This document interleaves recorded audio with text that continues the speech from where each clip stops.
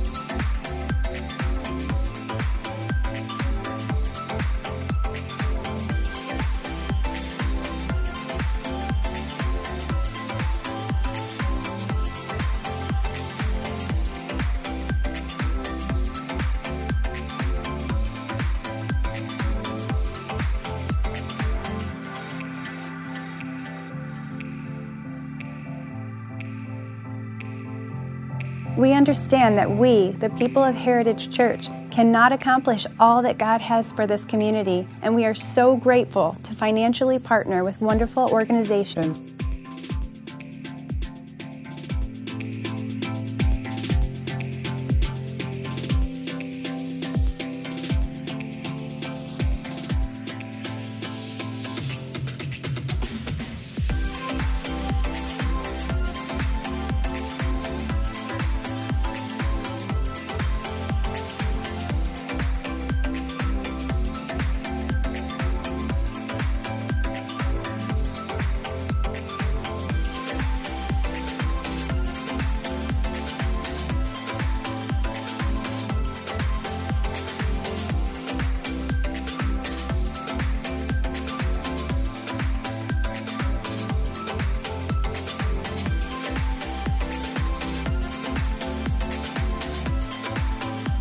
Thank you, Heritage, for your investment of time, talent, and treasure to be present in this past year.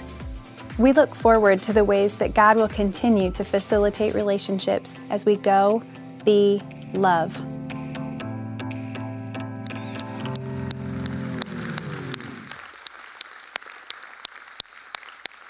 My friends, this is us. This is Church on the Move. This is church outside the walls. If you're joining us from our Bettendorf campus or our Men at Kewanee here at Rock Island or online, I hope that you're as excited about that video as I was, because it just begins to just capture just a little bit of what God is doing as we've been faithful to steward the opportunities that He's given us to go be love in this last year. As a matter of fact, there's so much to talk about where we've been, where we are, and where we're going. We can't do it all in one weekend. And so this is just the start of our Go Be Love series. Over the next 2 weekends, we're going to just continue to unpack this journey that we've been on. You know, a few years ago, we as a church began evaluating how we were investing in our missional engagement and what relationships we were actually inviting people into. And we realized that we needed to be really offering people more than just the opportunity to write a check, but we needed to offer relationships that had a primary focus of being present in the gaps in our community. Now, there are different ways to understand a gap. And I want to define it for our purposes today. And Pastor Sean has talked about this in the past as the second gap that we as a church bridge so that people can cross the next gap into their relationship with Jesus. But for our purposes today, we're going to be talking about gap as any empty space that has become an obstacle for people to move toward flourishing. And so we know that there are gaps in our community, gaps that exist because of racism and implicit bias, and gaps that exist because of socioeconomic limitations. There are gaps that exist in the Quad Cities because of a lack of public transportation. There are gaps that exist in our cities because our schools are under-resourced. There's gaps that exist for lots of reasons. And so we wanted to learn about these gaps and understand from the Lord how we should step into these spaces. And so we took a posture of listening and learning from those in our Quad City communities who were already invested in caring for under-resourced and marginalized populations.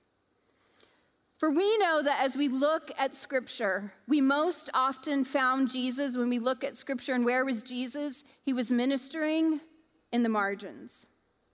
And so when we launched the Esperanza Center, we launched this center out of the posture that said, we want to be in the gaps. We want to be in the spaces where maybe the church hasn't been before. And one of the things that we also learned as we listened in our community is that we have amazing kids in our cities, and they're a tremendous asset. But many of them are under-resourced. They're vulnerable to exploitation and violence and falling victim to further cycles of poverty. And so we began to focus very intentionally on building relationships with some great schools who are standing in the gap for under-resourced kids right here in the Quad Cities. And when we built these relationships, we committed to the leaders in these schools that we were going to do it from a posture of presence, of being with and not doing for. We promised to take our cues for service and connection from these leaders who already had great vision and who had sound priorities. And so our first partnership was with Jefferson Elementary in the Davenport School District. That led to our partnership with Thurgood Marshall in the Rock Island District, now Lincoln Irving in the Moline School District, and next John Deere Middle School. These are long-haul investments, my friends. You can see in your note guide on the inside page the many ways that we connect in these and other spaces. And I invite you to take time to look at that note guide throughout the week. It's got lots of great information about what we're doing, why we're doing it, and how we're doing it. But I want to go back to this concept of presence because it's really important that we understand this and we have this right. So when I'm talking about presence, I'm talking about the commitment to primarily be with and not just do for. And I want to let you know, give you a heads up, that this is really hard for us in America. We struggle with this because we want to do a project. We want to do a thing. We want to point to it. We want to check it off our list. We want to feel amazing at what we've accomplished. And really, there's nothing wrong at the end of the day with doing something that's needed and doing something that's great. But if we don't do it from a posture of being with, and we just come in and we blow in and we do the thing and we check it off the list and we're out, I question if we've really made the lasting change that we want to see. And so practicing presence is just that. It's something we have to practice. We have to fight against that tendency to just want to rush in, do our thing, and be out. The reality is that nothing of significance will happen long term through one event or through a project. It's hand in hand, heart in heart. It's doing life together. Now, I'm a slow learner. I freely admit that. And I've had a long struggle in really getting this whole concept of the power of presence, because I'm a doer, I'm a fixer. Show me the mountain that needs to be climbed, and that's what I want to do, and get to the top of the mountain and then look for the next one. And God has been teaching me over many years about this posture of presence and why it is so, so important. And I want to share with you just an experience I had several years ago that really solidified this for me and really kind of broke through just my proclivity towards I'm going to go and do and I'm going to go and fix. In 2010, there was a devastating earthquake in Haiti, and many of you will remember seeing those images on your TV screen. And our church at the time had a partnership in Haiti. We were partnered with organizations there. We'd been going there for years, very invested in the country. And so a few days after the earthquake, I found myself on a plane headed to Haiti to connect in some vital areas and really just to, as an ambassador of our church, to show up in the space and to see what I could do. One of the things that I was tasked with was working with some organizations to find groups of vulnerable children who were without caregivers and get them into safety to make sure they didn't get exploited. And I had a whole stack of adoption papers for kids who were far enough along in the process that embassies had said, we'll take those kids, we'll expedite them, and we'll get them to their families. And so I did a lot of that in the first week or so, and then that was sort of wrapping up. And then I connected with the Wesleyan Church in Haiti. And my friend Carl Gilles, who you'll see that we support the Gilles family in Haiti, he's a Haitian pastor and missionary there. We wanted to go and we wanted to see the church that we'd been partnered with. It was in Port-au-Prince. We knew it had been hard hit. We hadn't really seen the amount of damage yet. And a lot of our families, it was a very large church, a lot of families in the area had been killed or lost loved ones and certainly had lost their homes. And so we just wanted to go into that space. And I'll admit at that point, I was feeling pretty depleted. I had been giving and giving and giving and processing a lot and was fairly traumatized at that point just by all the things that I had seen and borne witness to. And so we started to drive around, and it was crazy how difficult it was to even navigate. Landmarks that used to be there, like, you turn at this building, they were no longer there. Roads that we would have gone down were just giant holes in the ground. They were totally impassable. Rubble was everywhere, and so we were creeping along, very disoriented, and we finally came up in the area where the church should have been, and part of it was still standing. And we looked at this area, and there was one house standing. It was on a hillside. I'll never forget it. One house was standing on the hillside. The rest of the houses were just a mass of rubble. And there were several families that we knew should have been in that area. And it was starting to get to be dark, and we kind of looked out, and we thought we saw a couple sitting in the rubble. And so Carl pulled over. We got out. We walked towards that couple, and they saw us coming, and they jumped up out of the rubble. This woman had this huge smile on her face as she shuffled over to me. And it was so humbling. She was so excited to see us. And as they got right up to us, she grabbed my hands and she pulled me into herself. And she said, "You are here with us. You are here with us." And it meant everything to them in the moment that we had come just to be with them. Because at that point, honestly, it reminded me in Scripture where it says, "Silver and gold have I none, but such as I have give I thee." I had nothing left. I had no rice in my vehicle anymore, and no tarps and no rope and no anything to change the physical circumstances that they were facing, except presence and praying for them in the name of Jesus. And that was enough. And the Lord spoke to me in that moment and has spoken to me in many moments since then. That's where you start. It's not the stuff you bring. It's not the stuff you do.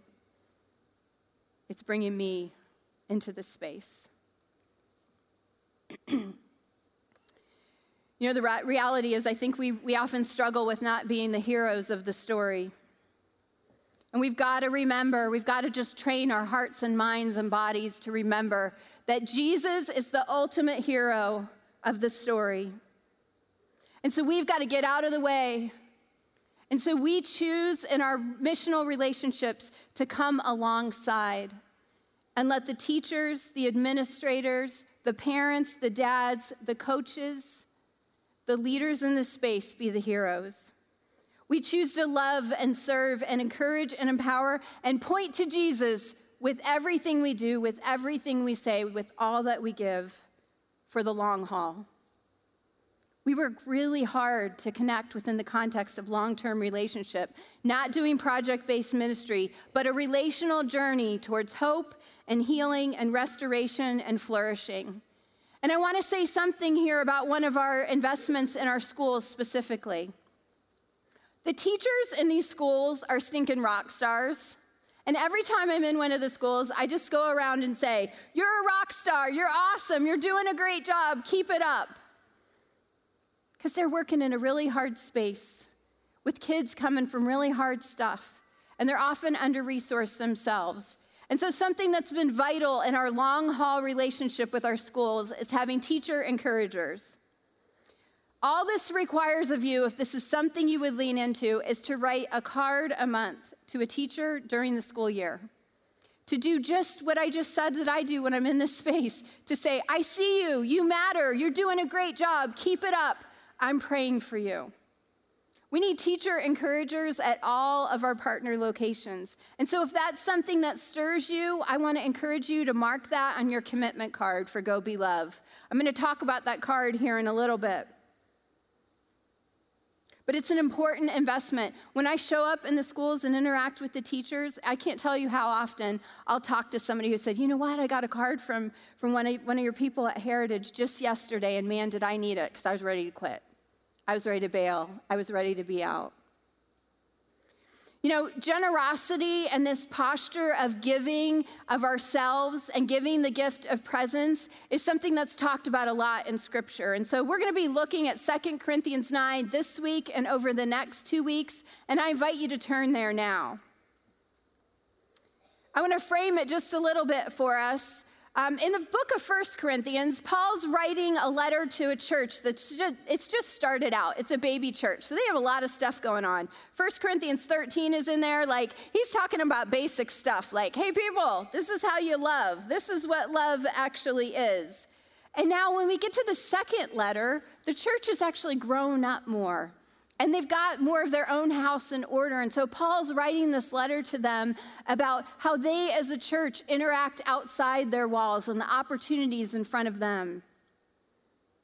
And so Paul here is encouraging the church in Corinth to be generous in their giving to the needy around them, but also generous in their giving to the Jews in Jerusalem. Now, this was a Gentile church, and he's saying, hey, your generosity should expand, not just to those who look like you and speak the same language as you and are comfortable to you and are right there, but also to the Jews in Jerusalem. He clearly ties their generosity to their understanding of how generous God has been with them, and that their generosity is actually an expression of gratitude back to God. So let's turn there, 2 Corinthians 9, verses 12 through 15. Paul says, this service that you perform is not only supplying the needs of the Lord's people, but is also overflowing in your many expressions of thanks to God. That's how I felt as I watched the celebration video of all that God has done in and through Heritage Church. It's this overflowing thing that is spilling out into our community that just points people to Jesus. Because of the service by which you've proved yourselves, others will praise God for the obedience that accompanies your confession of the gospel of Christ, and for your generosity in sharing with them and with everyone else. And in their prayers for you, their hearts will go out to you because of the surpassing grace, that charis, that gift of grace that God has given to you. Thanks be to God for his indescribable gift. That word gift that's used here in Greek is doria. And this is the same word that's used in John 4:10 when Jesus is interacting with the woman at the well. And they're talking about water, and Jesus says to her, if you had just known the gift, the doria, the gift of God that is standing before you, you would have asked me for living water. As we head into Advent this year, and as we look all the way to Christmas, which honestly, it's just around the corner, we're going to be looking at this concept of the gift, pointing us to the ultimate gift, Emmanuel, God with us. It is his gift of presence that allows us to be truly present with those in need. And so we say, thanks be to God because of his indescribable gift, his gift presence with us that gives us agency to be with others, to be generous in investing our time and our talent and our treasure. But we've always got to remember that our service in the name of Jesus is not about simply meeting human need. We see needs in front of us, and when we're in relational spaces, we're going to bump into need. And there's nothing inherently wrong with meeting that need. We've invited all of us to consider, though, that sometimes better than us meeting the need is empowering and coming alongside someone else who's better positioned to meet that need than we are, who's already relationally present. But here's the amazing thing that we as a church get to be part of. When we show up in a space and we're looking at meeting need, we're not simply meeting human need, we are serving divine purpose. Because the reason that we're in that space isn't about us. It's not about us feeling great. It's not even about the need. It's about Jesus and Holy Spirit now being present in this space in a new way. This nexus of meeting need and fulfilling divine purpose, I think that's a sweet spot that we all look at and we're like, yeah, I want to be in that space. So then the question for all of us can become, where do I invest? Again, as we've recalibrated our church investments, we have been prayerful and careful to step into the spaces that God himself is clearly inviting us into. And as I look at where he's taken us over the last few years, it's amazing to me how closely it mirrors what Jesus is talking about in Matthew 25. You'll remember in this passage of scripture that it's the judgment time, and it's the righteous and the unrighteous, and the Lord divides the righteous and the unrighteous, and the sheep and the goats.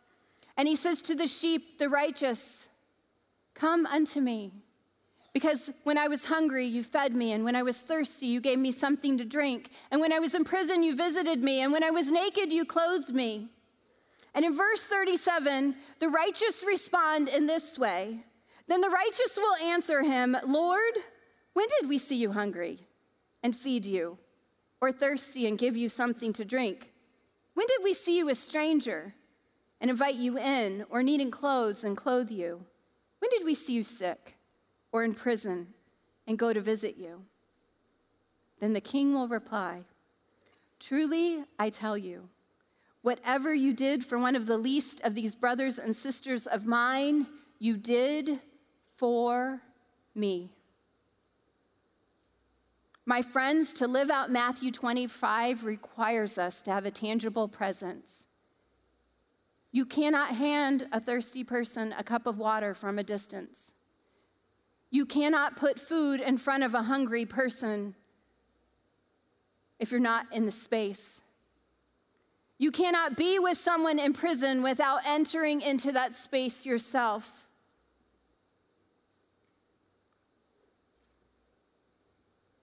You cannot welcome the stranger without opening your arms, the refugee, the immigrant, the undocumented.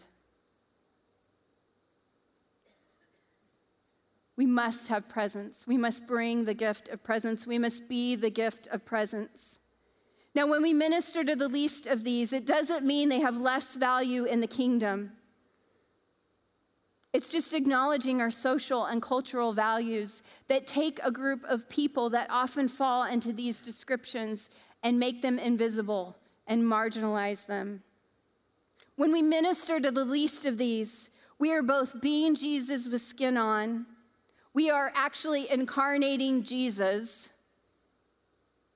We are also in that moment ministering to him. It's this crazy thing of we are being Jesus with skin on. We are ministering to Jesus. And oh, by the way, when we're in those spaces where that happens, we are also seeing the kingdom of heaven start to happen here on earth.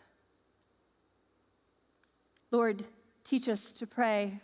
Our Father who art in heaven, hallowed be thy name. Your kingdom come, your will be done on earth as it is in heaven. When we're in those spaces, it's as though heaven has come to earth. These are our up and to the right moments. This is what is happening when we're present in our local schools, when we care for immigrants through our work at the Esperanza Legal Assistance Center, when we travel weekly out to Kewanee to be with our brothers in prison, and when we facilitate opportunities for them to engage meaningfully and with dignity with their families, when we hand out food with a prayer on our lips, when we deliver underwear and coats to children who need them, when we give socks to the men and women at the Rock Island County Jail who have none. I want to pause right here, and I just want to address our brothers at Kewanee. And I want to say to you that you are not a project. You are men who are made in the image of God, and we call out that image in you. And we say that God has plans for you that are beautiful. Plans for restoration and reconciliation and redemption, and it is our honor and our joy to journey along with you. I love to talk to our men from Heritage after they've been in the Kewanee space because they have this like glow on their faces. They don't necessarily know that, but I know it and I see it, and I love to talk to them about it. And you know what has happened? Because when they're in that space, they've been experiencing the kingdom of heaven on earth. Matthew 25 points us to this crazy reality that when we serve the least visible of these, when we open up our eyes, we are both being Jesus and serving Jesus in these moments, and we experience that holy hush that lets us know that we've experienced the kingdom. Jesus talked about kingdom a lot when he was here, and one of the great ways that he illustrates kingdom is how it connects to children, and we can learn a lot from children. So I want us to look at Luke 18, verses 16 and 17, and Jesus has been teaching the masses, and the disciples are really proud of themselves because they've been keeping the kids away from Jesus so Jesus could do his thing, and Jesus finds out about this, and he says, oh no, that's not what's happening here. Jesus calls to the children and he says, let the little children come to me and do not hinder them, do not stop them, for the kingdom of God belongs to such as these. Truly, I tell you, anyone who will not receive the kingdom of God like a little child will never enter it. So let's think about that. How do children receive? How do they let you know that they have a need? A small child who's hungry says, I'm hungry. A child who's thirsty says, I'm thirsty. I want that. If you've got something they want, they let you know. They hands wide open, grasping, knowing their need, saying their need, and understanding that they can't meet their need on their own. We can learn a lot from children. As I look at the gaps that God's asked us to bridge in the Quad Cities, it's amazing to me to see how his heart for vulnerable children and those who are in prison, the hungry, the food insecure, those who need clothing, are all represented in our investments over the last year. Our concern over the gap for those who are mentally ill and those who care for them has led us to lean into partnership with NAMI in the coming year. What started out as buying a projector for John Deere Middle School has led to the opportunity for Luke, our Rock Island HSM pastor, to share with over 100 boys about integrity, developing good character, and responsibility. What may have just seemed like supplying coats at Lincoln Irving has led to the participation of boys and girls in a running club, a club that promotes confidence and healthy habits and strong character. Our Esperanza bus stop, which needs volunteers, by the way, and if you're a morning person, and I mean an early morning person, this is a great opportunity for you. If you don't function well before 10 a.m., this is not your thing, and that's okay. But if you are up early in the morning, every morning during the school year from 6:30 to 7:20 or so, we are at the Esperanza Center providing a warm, safe space for kids, feeding them breakfast, giving them homework help, and seeing them safely onto the bus that will take them to school. Again, I point you to your sermon note guide for more information about how to engage with that. Heart to heart, hand to hand, we're journeying together to see flourishing happen here in the Quad Cities, in Kewanee, in Sierra Leone, as we empower and support those who are fighting for child protection. And as we've been faithful as Heritage Church in our 24/7, 365 reality, God is now letting us know that we're ready to be an effective partner in his empowering work with vulnerable children across an ocean. And so I'm thrilled to announce that we're going to be partnering with Zoe in Kenya in 2019. We're going to be learning more about Zoe next week. You will not want to miss it. We're going to have Gaston Warner, their CEO, with us throughout the weekend. And we've been in a vetting process, really, with Zoe to understand who they are and for them to understand who we are and to see if this would be a relationship that God would be asking us to forge together. And so just this past summer, it was kind of one of the final steps in the process. I went with Zoe to Rwanda, where they've been involved for years. And their model is that they take kids who are orphans or extremely vulnerable, and they put them in working groups. And these are groups of about 100, and these kids go through a 3-year journey of really being empowered to be the answer to the problems that face them. And so we went from town to town, and this picture here really shows the joy that would greet us everywhere we went. And these are kids coming from incredibly difficult circumstances and spaces, but they were so excited to see us, so proud to tell us their stories. It was just beautiful to be in that space. But there's one particular story I want to share with you that really just jumped out at me in my time there. We went to a town where we met up with a young woman who was standing in front of a storefront right by the side of the road. She had a beautiful smile on her face, beautiful young woman. And before we got out of the bus, Epiphany, who is the leader of the work in Rwanda and really the mother of Zoe, in that the model that Zoe uses was birthed out of her heart and her imagination and her vision. She said, hold on, I don't want you to get off the bus yet. I want to give you some of the backstory of this girl so that you can appreciate the journey that God has had her on over the last 2 years. And so Epiphany shared with us her story. This girl was raised in an abusive family. Her father had severely crippled her mother through severe abuse, and he had abused her as well. She was raped as a teenager by men in the village repeatedly and got pregnant from those encounters. When she began to show, the people in the village were really upset with her, and so they looked at her as being responsible or irresponsible, and so they kicked her out of the village. And so I asked Epiphany, I said, well, where did she go? Because there was nothing around there. And she said she just kind of went out in the bush and made her own way. She gave birth out there, and Zoe became aware of her desperate situation after she had the baby. And Zoe was also aware that in the time that the girl had been gone, her father had had a severe accident, and so there was no caregiver in the family. Her 5 siblings were not being cared for, and it was really a desperate situation for the whole family. And so they invited this young woman into the Zoe program, where she learned how to run a business and care for herself, her child, and her family. And so we heard all of that, and I could hardly just manage the dissonance of hearing her story and seeing the girl, because she was just beautiful and radiated joy and peace and beauty.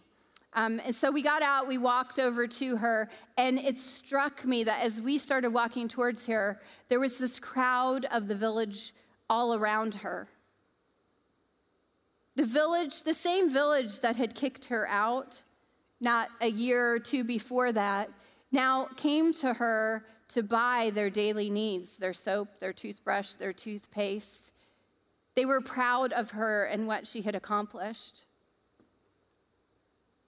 And I felt that holy hush that happens when you see the kingdom of heaven on earth, where things get turned upside down, and what man has deemed to be worth nothing and just discarding and throwing away, Jesus comes in this space and sees and elevates and restores and redeems. This young woman shared with us her story of transformation and the gift of grace that she knew because of Jesus. She could not say thank you enough. Thanks be to God for his indescribable gift.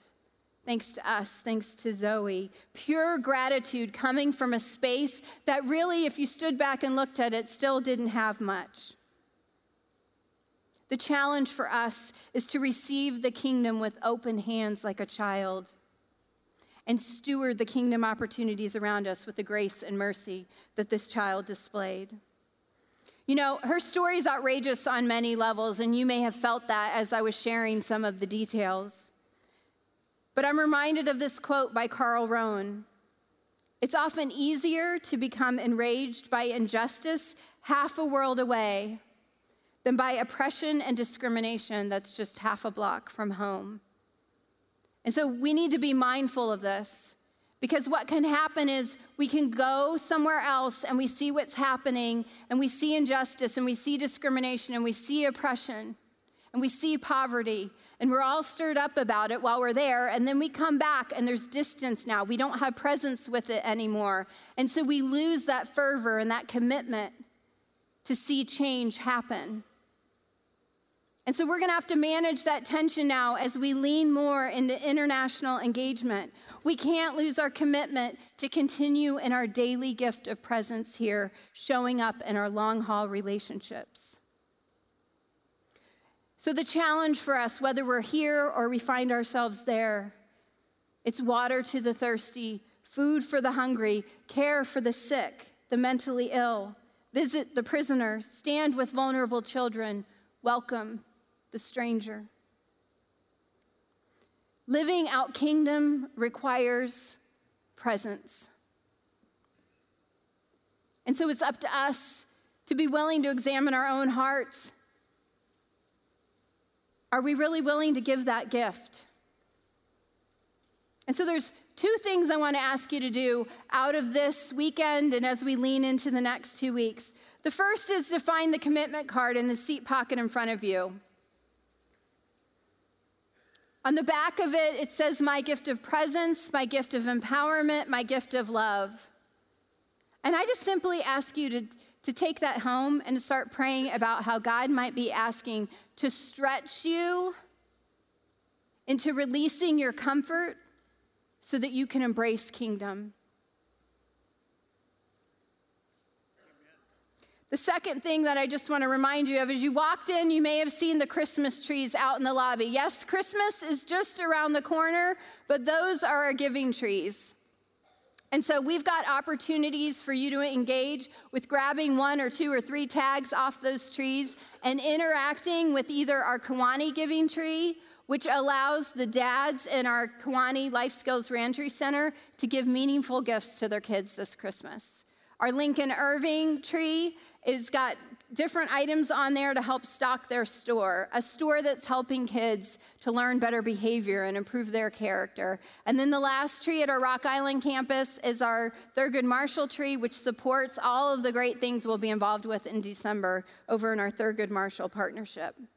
And so pray about this, grab a tag off of the giving tree, and then I've got another prayer ask of you. In just a moment, we're going to pray together a prayer that John Wesley used called the Wesley Covenant Prayer. And when he would travel and gather together the bands of followers that had developed in different locations, they would pray this prayer together.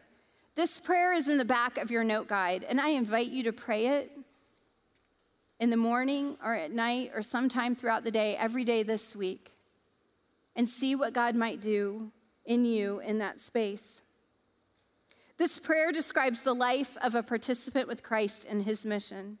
It's a practical description of what Jesus was talking about when he said, if you want to become my followers, you've got to deny yourselves and take up your cross daily and follow me. This covenant prayer helps us remember what this Jesus way of life looks like and what loving God with all of our heart, our soul, our mind, our strength, and loving our neighbor as ourselves requires of us. The covenant prayer describes a missional life that's devoted to following Jesus as serving as his ambassador in the world. It tells us that being a Christian is more a way of life than just having a set of beliefs. The covenant prayer describes the Jesus way of self-giving and self-emptying love. This way of living and loving is possible only in community. a community that's centered on the life and mission of the crucified and risen Jesus and the work of Holy Spirit in each one of our lives.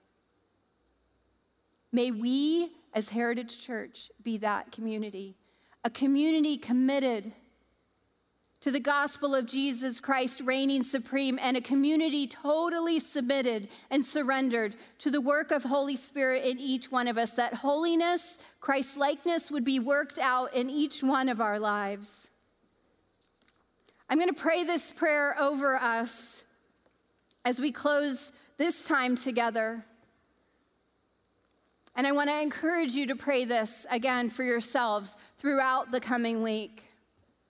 My friends, I hope that you feel an excitement and a leaning forward, because the best is yet to come. God has done amazing things in and through Heritage, but he has more for us. And so we just really need to be ready for it, just trying to stay in step with what he's doing. Let me pray for us. Heavenly Father, Jesus the Son, Holy Spirit, we surrender, and we say that we are no longer our own, but we are yours. Put us to what you will. Rank us with whom you will. Put us to doing, put us to suffering. Let us be employed by you or laid aside for you, exalted for you or brought low by you. Let us be full, let us be empty, let us have all things, let us have nothing. We freely and we heartily yield all things to your pleasure and disposal.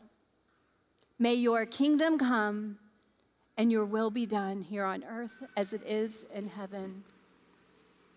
We pray this in the strong and mighty name of our Savior Jesus. Amen, amen, and amen.